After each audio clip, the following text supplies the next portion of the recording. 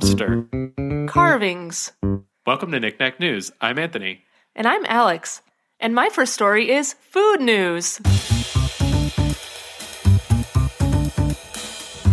This is from, of course, Delish.com. Where else? And the headline is, Popeyes is unveiling its very first fish sandwich. The Cajun Flounder Sandwich. Okay. And it looks just like the chicken sandwich, except it's fish. All right. And I'm excited about it. I know you don't really like seafood. Yeah, I was going to say, I'm not much of a seafood person, and if it looks just like the chicken sandwich, I'm just going to get the chicken sandwich. Well, wait, I love that chicken sandwich. Wait till you hear what they're doing. Okay, so they announced this week they're officially getting into the fish sandwich game. Popeyes will launch its very first fish. Well, according to Delish, it is. I don't know. It will be serving the Cajun Flounder Sandwich starting this week. The sandwich has the same toasted bun and pickles used in their famous chicken sandwich, with a Cajun seasoned and fried fish fillet, plus some Popeyes tartar sauce. In addition to this, Popeyes is launching something they are calling sandwich insurance. For anyone who tries the sandwich and doesn't like it, they'll replace it for you with a chicken sandwich for free if you purchase insurance when you purchase the original sandwich. So you can pay them. You can pay them extra in case you don't like it? You can pay them 10 cents on the Popeyes app for insurance. Okay, 10 cents which isn't means that that you will get a free chicken sandwich if you tell them you don't like the fish sandwich. So in other words, there's a really good deal going on at Popeyes where you can get a fish sandwich plus a 10-cent chicken sandwich. Yeah. But it was a little bit unclear, but it sounded like that might only apply on the first day that the sandwich was available. I'm not sure, which by the time you're hearing this will probably have passed. So, oh, whoops. I don't know, but I thought that was funny. So I mentioned it anyway. But yeah, I don't know. I think Popeyes can just probably make any sandwich they want at this point, and it will be successful. Oh, yeah. So they're really good at seasoning fried things. And they are. What else could you want from a delicious sandwich? I love their chicken sandwich, but you know that. I also love it. And their biscuits. Their biscuits are really good, too. My first story is animal news.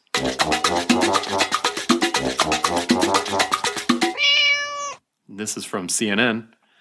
A rare yellow lobster named Banana has been caught off the coast of Maine.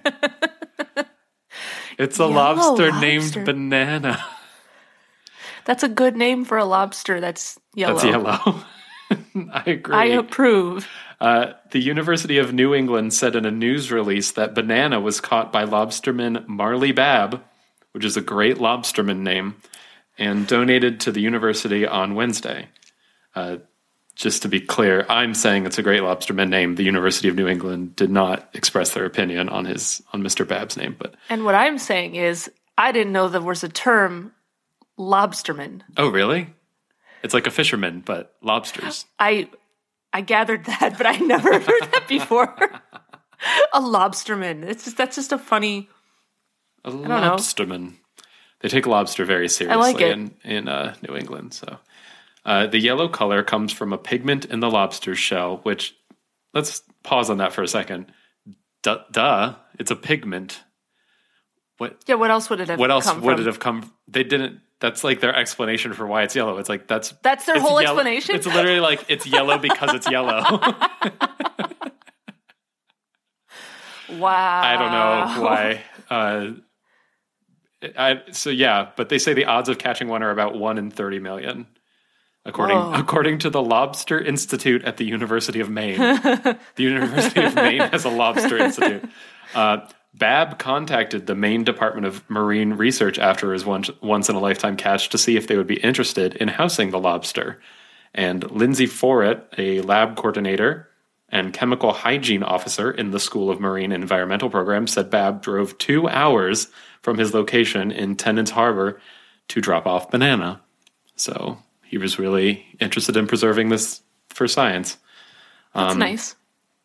And I guess it's only tangentially related, but the University of New England is apparently sharing an $860,000 grant from the National Science Foundation with the Maine Department of Marine Resources, Bigelow Laboratory for Ocean Sciences, and Hood College in Maryland to study the impact that a warming Gulf of Maine is having on lobster larvae and their success in growing to adulthood. So I don't know if Banana is going to be part of that or if they just wanted to mention that they got a nice grant. But, yeah, Banana the lobster. I was about to say Lobster the banana, but that's... Yeah. For some reason, I also was thinking the wrong thing. Like, in other news, I found this red banana, like, and I've named it Lobster. My next story is technology news.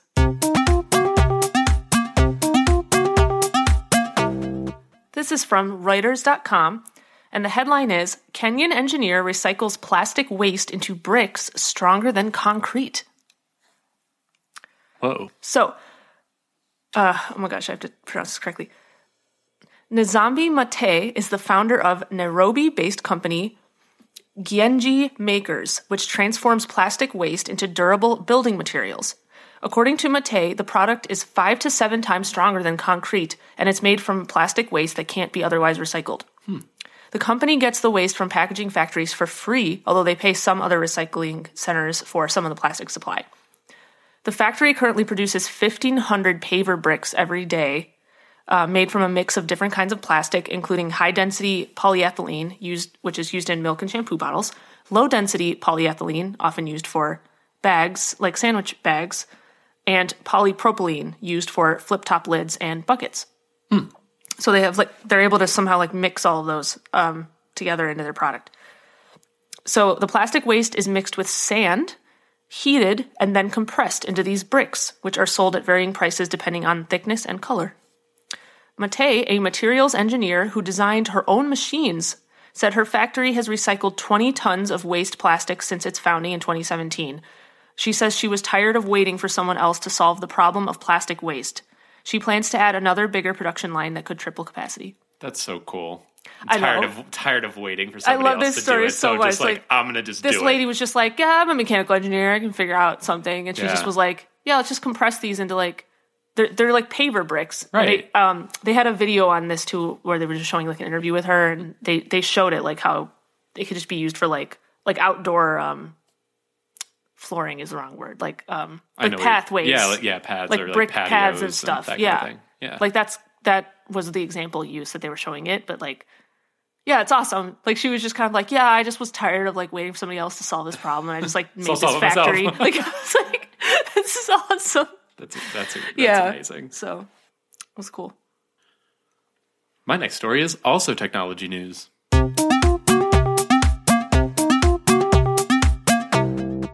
This is from Ars Technica. United Airlines orders 200 vertical takeoff electric airplanes. I'm actually kind of surprised you didn't bring this story because I feel like you're always the one talking about vertical takeoff planes and just plane innovation in general. Plane technology plane and plane innovation. Yeah, normally I somehow get alerted to those things, but I did not see this one. Yeah. So while the vertical takeoff and landing revolution hasn't happened as quickly as some hoped, the industry is making progress. The latest sign is an announcement that United Airlines is investing in... They abbreviate it VTOL, VTOL, for vertical takeoff and landing. And VTOL startup Archer and has placed a $1 billion order for 200 of their aircraft. While battery electric aircraft have a number of advantages, the low energy density of batteries compared with fossil fuels means that electric vehicles have limited range. Their first aircraft, due out in 2024, is designed for a range of 60 miles with a maximum speed of 150 miles per hour. So still decently far, but obviously not enough to replace conventional commercial airline flights. Archer and others working on this technology envision a new class of intra-urban air service. A United customer might travel a short distance by car to a nearby vertiport, which would be the name for a place where you might take one of these things. And then the customer might fly 20 or 30 miles to an airport in 15 or 20 minutes, a trip that might otherwise take an hour by car. So the idea is just they would be used to transport you to an airport, and then you could fly out from there. Of course, it's theoretically possible to do this by helicopter, and some wealthy people already do. But advocates, I like that they threw that in. It's some rich people can just take a helicopter wherever. We get it. But advocates argue that electric VTOL aircraft have the potential to be safer, quieter, and much cheaper than a helicopter. Archer says that its aircraft will produce minimal noise and that the cost will be comparable to an Uber ride. That seems really accessible. Extremely accessible, yeah. We'll see how they do on the minimal noise, because I've yet to see one of those things that doesn't sound like train, an airplane going through a wood chipper. Archer's initial aircraft will require a pilot, but advocates hope that we'll eventually have software sophisticated enough to steer the aircraft on its own, simultaneously eliminating the cost of the pilot and opening an extra seat for a passenger. So beyond the technical challenges of designing the new aircraft, the VTOL vision also poses significant regulatory challenges. It takes several years for the FAA to sign off on a new aircraft design, plus getting urban air transportation to work at scale will likely require an overhaul of the current air traffic control system, because such a large number of small airplanes traveling short distances could overwhelm the current system. So there's still a lot of considerations that have to be made around this, but it does sound kind of cool. And I also agree that application for it makes a lot of sense, because there's a lot of people going to the airport.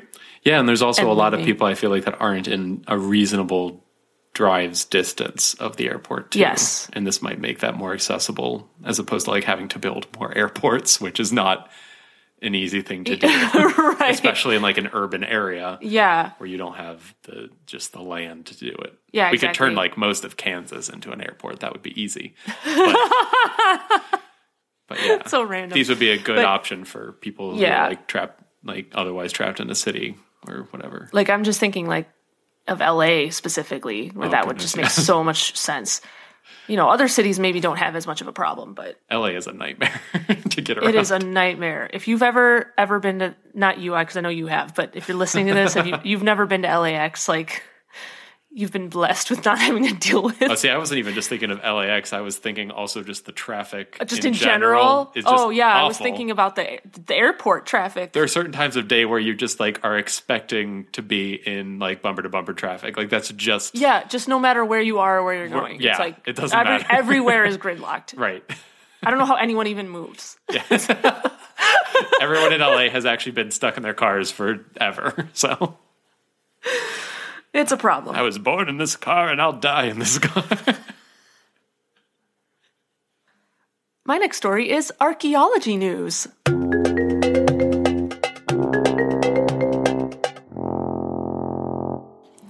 This is from SmithsonianMag.com.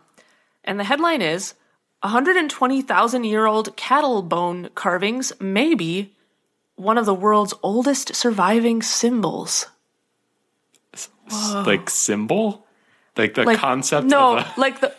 like a symbol, like a written symbol, not like a musical symbol. Oh, no, that's what I was... Oh, okay. That's what I was saying. I imagine the oldest symbol is not that old. Where is the oldest symbol? Someone find this... No, but that's Somebody what I thought. Find that out for us. Okay, so anyway. They think it's the oldest human writing before? Yeah. It's one of the, if not the oldest example of like a human writing. Yeah. Oh. On this bone.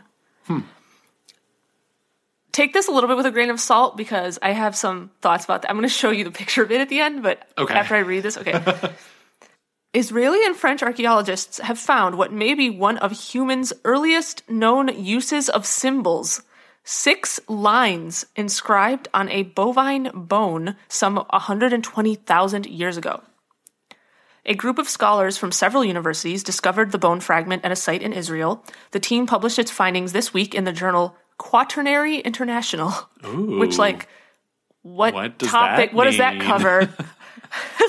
It's like the journal's called Statistics. I don't know what quaternary means. Maybe that means something I don't understand. It's something with 4. That's about all I got for you. Yeah. This is a statement. It is fair to say that we have discovered one of the oldest symbolic engravings ever found on Earth. A statement from study co-author Yossi Zeidner. Because the markings were carved on the same side of a relatively undamaged bone, the researchers speculate that the engravings may have held some symbolic or spiritual meaning. Per the statement, the site where researchers uncovered the fragment was most likely a meeting place for Paleolithic hunters who convened there to slaughter animals. The bone in question probably came from an auroch, a large ancestor of cows and oxen that went extinct about 500 years ago. I had never heard of that before. I think I have, actually. Am I pronouncing it right? Because I have no idea. I don't know, because I think I'm recognizing the name from a video game. Oh, so it's spelled I've only seen it written. Auroch. Yeah. So auroch. Yeah. Auroch? It's like a big cow. Yeah. Hunters may have used flint tools, some of which were found alongside the fragment, to fashion the engravings, according to the Jerusalem Post.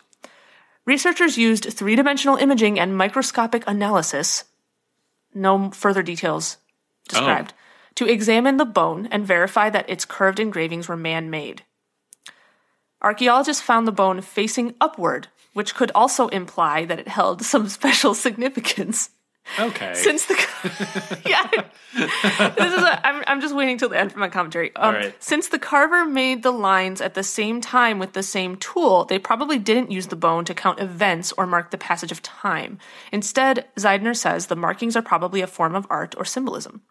Regardless of whether the carvings are the first of their kind, the study's authors argue that the fragment has major implications for our knowledge concerning the emergence and early stages of the development of hominin symbolic behavior. Okay, this is the bone. What? Is it just me, or is this very underwhelming? After I read all of that, like, what did you like? It's just lines. It looks like a tally. I mean, they explicitly said it wasn't, like, they were all done at the same time. But, so yes, they did explicitly say that. They don't think it was a tally. How sure are they? But how do they know that? Also, how do they know that wasn't an accident? So the article said they think it wasn't an accident because this bone, like, to make those markings, that would have been really hard to accidentally make, that, like, the way that they are. It would have been hard to be done accidentally. They think they were done on purpose. And also, like, the other parts of the bone are, like, in a really, really good condition. So if it was some type of, like, injury or something, the whole area would have looked differently than this. Gotcha. So that's why they know, one of the reasons they know it's man-made. So it wasn't like a wolf with a really sharp claws. Yeah. Okay. I mean, unless a wolf could dig that deep in, like, exact parallel lines. I don't know. Like, they had those big old wolves back then. The dire wolves. I don't know. So, they did. My kind of questioning of this is the whole thing where it's like, oh, it's not a tally marking passage of time or something. How do they know the carver made the lines at the same time with the same tool? This is like a... Yeah. They really didn't say 120,000-year-old piece of bone. Right. Like, what if it was over the course of, like, a couple of days? Yeah. Are you not sure? Like, they wouldn't know that. Yeah. Like, how would they know if, like, one of these lines is, like, a few days older than the other line? Like that. Yeah. There's no way they could know that. Right? Yeah. Unless I'm just crazy. I don't know. I think that's... I think they're crazy. I think that there are some conclusions being jumped to here. Yeah, a little bit. It probably was man-made, though, so it's still a cool find. It's just like... Oh, yeah. The jump to the conclusion that it's some type of, like, symbolic religious something is a little bit far-fetched, in my opinion. Honestly, at best, I think it shows they knew how to use tally marks earlier than we originally thought. Yeah, it could just be that. Yeah. Anyway, it's still a cool discovery either way. So. Oh, yeah. My next story is another animal news.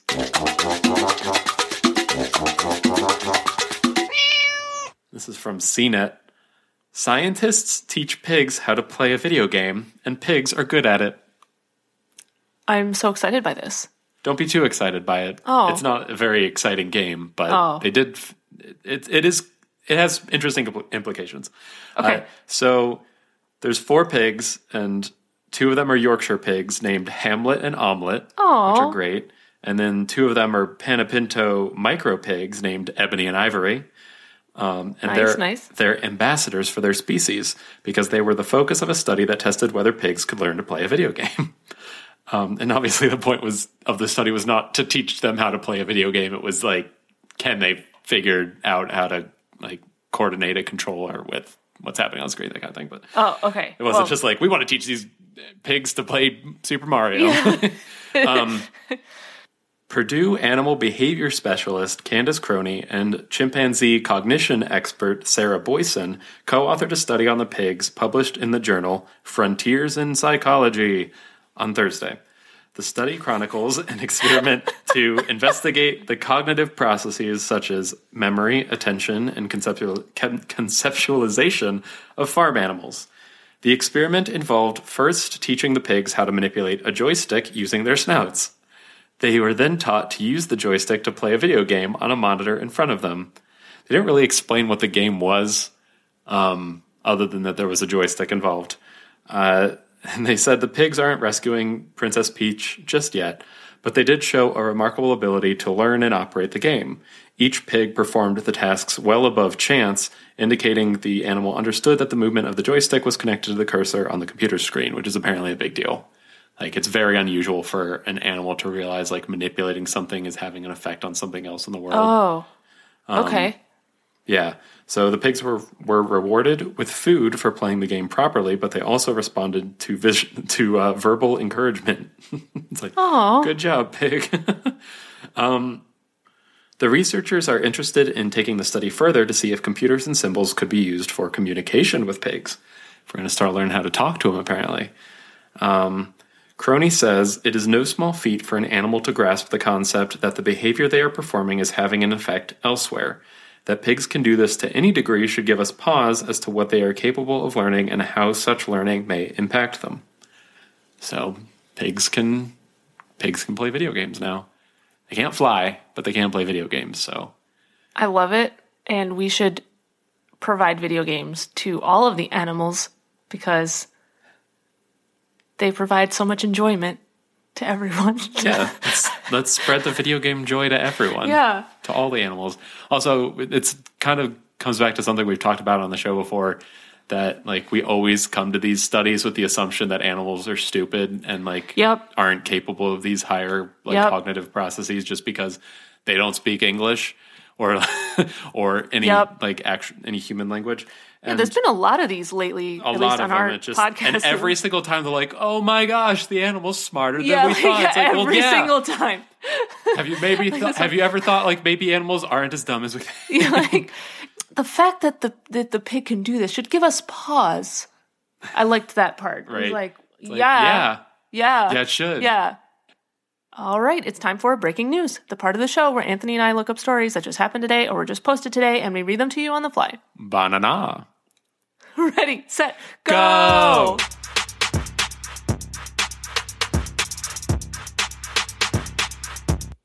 Okay, I found this in a couple of places and then landed on the original article, which is on KTVU.com, which I think is a local station somewhere. The headline is 90-year-old man spends $10,000 on 2 ads in the Wall Street Journal to tell AT&T CEO about his slow internet service. Did you see this? No. It's so good. Clearly this man has not heard of Twitter. This guy, he put out an ad like wherever the AT&T headquarters is, and also in like New York City, in somehow like in the Wall Street Journal, and it's just like my internet is slow. I'm paying for this, and like the downloads and upload speeds aren't what I'm paying for. And then he ended up getting a call like from the president of AT&T or like that office or whatever to. Like a support call from them of like, we're going to help you out and stuff. So it worked. I mean, yeah. But he paid how much? $10,000 apparently. So hopefully that was worth getting. The guy's 90. He's probably just like, I want internet now. I want internet now, and I got my retirement fund. Yeah, so that's probably what it is. I'm buying all the ads. And somebody interviewed the guy. I don't know if it was this station or who, but it's not on this website here, it looks like, but there was a video of him like being interviewed about why he put the ads and stuff, and it was just like so funny. I was like watching it, like he was just like, yeah, like sometimes my upload speed is this, and that's not what it should be. So I just was tired of waiting for support, so I just did this. Like It's great. Found this on USA Today. Grape nuts shortage coming to an end. There was a grape nuts shortage? How did you not hear about the great grape nuts shortage of 2021?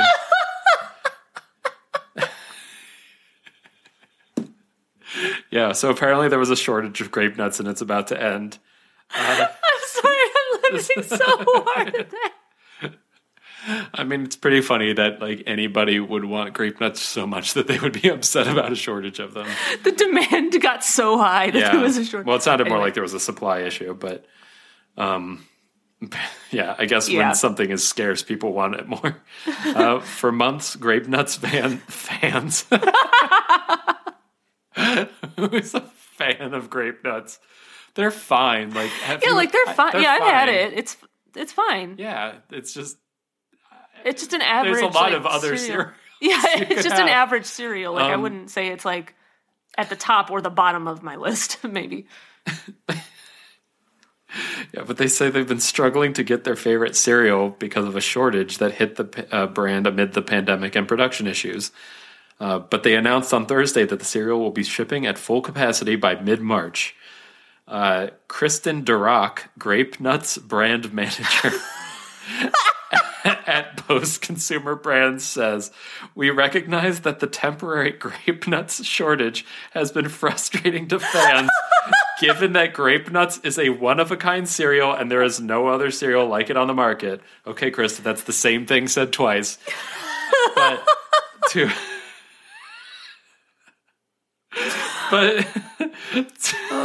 to apologize for the shortage, the brand is holding a contest through March 19th where 10 fans will win free grape nuts for a year. For entering the contest, consumers will be notified when the cereal is back in stock at full capacity and will get a coupon for $1.50 off the cereal. You can sign up at facebook.com/grapenutscereal. And also... There's more? There's more. There's a new Grape Nuts Secret Super Fans Facebook group. I'm laughing way too hard at this. Oh, man. Where the company says it will send updates and engage with consumers. So if you really, really love Grape Nuts, there's going to be a Facebook group just for you. You secret super fan, you. All those secret super fans out there finally have a place to call. Yeah. I'm trying to think of another brand that I would have a similar reaction, like if I found out there were super fans of, and I really can't think of anything. It's just such a silly thing to latch on to. Like, I honestly can't believe Grape Nuts is still a thing. Like, it feels like a very old-timey cereal. Yeah, like, because it's been around for so long. You're right, it does. Yeah. It's not like flashy. It's like crunching on little bits of gravel that taste like food. So the texture is is kind of rough sometimes. I mean, I haven't had it honestly since I was a kid, but I remember not minding it. Like, it's fine. It tastes good. It's just that it's weird because it's just like the little balls, and it's like really tough to chew. So yeah, but I think if you want something that's like more crunchy, like most cereals are like not crunchy, right? Like they're like that's fair. They just get soggy, right? People don't like that. Yeah. I bet Grape Nuts is like Grape Nuts won't let you down. Okay, the only other brand I could think of is like Sara Lee cheesecake or something.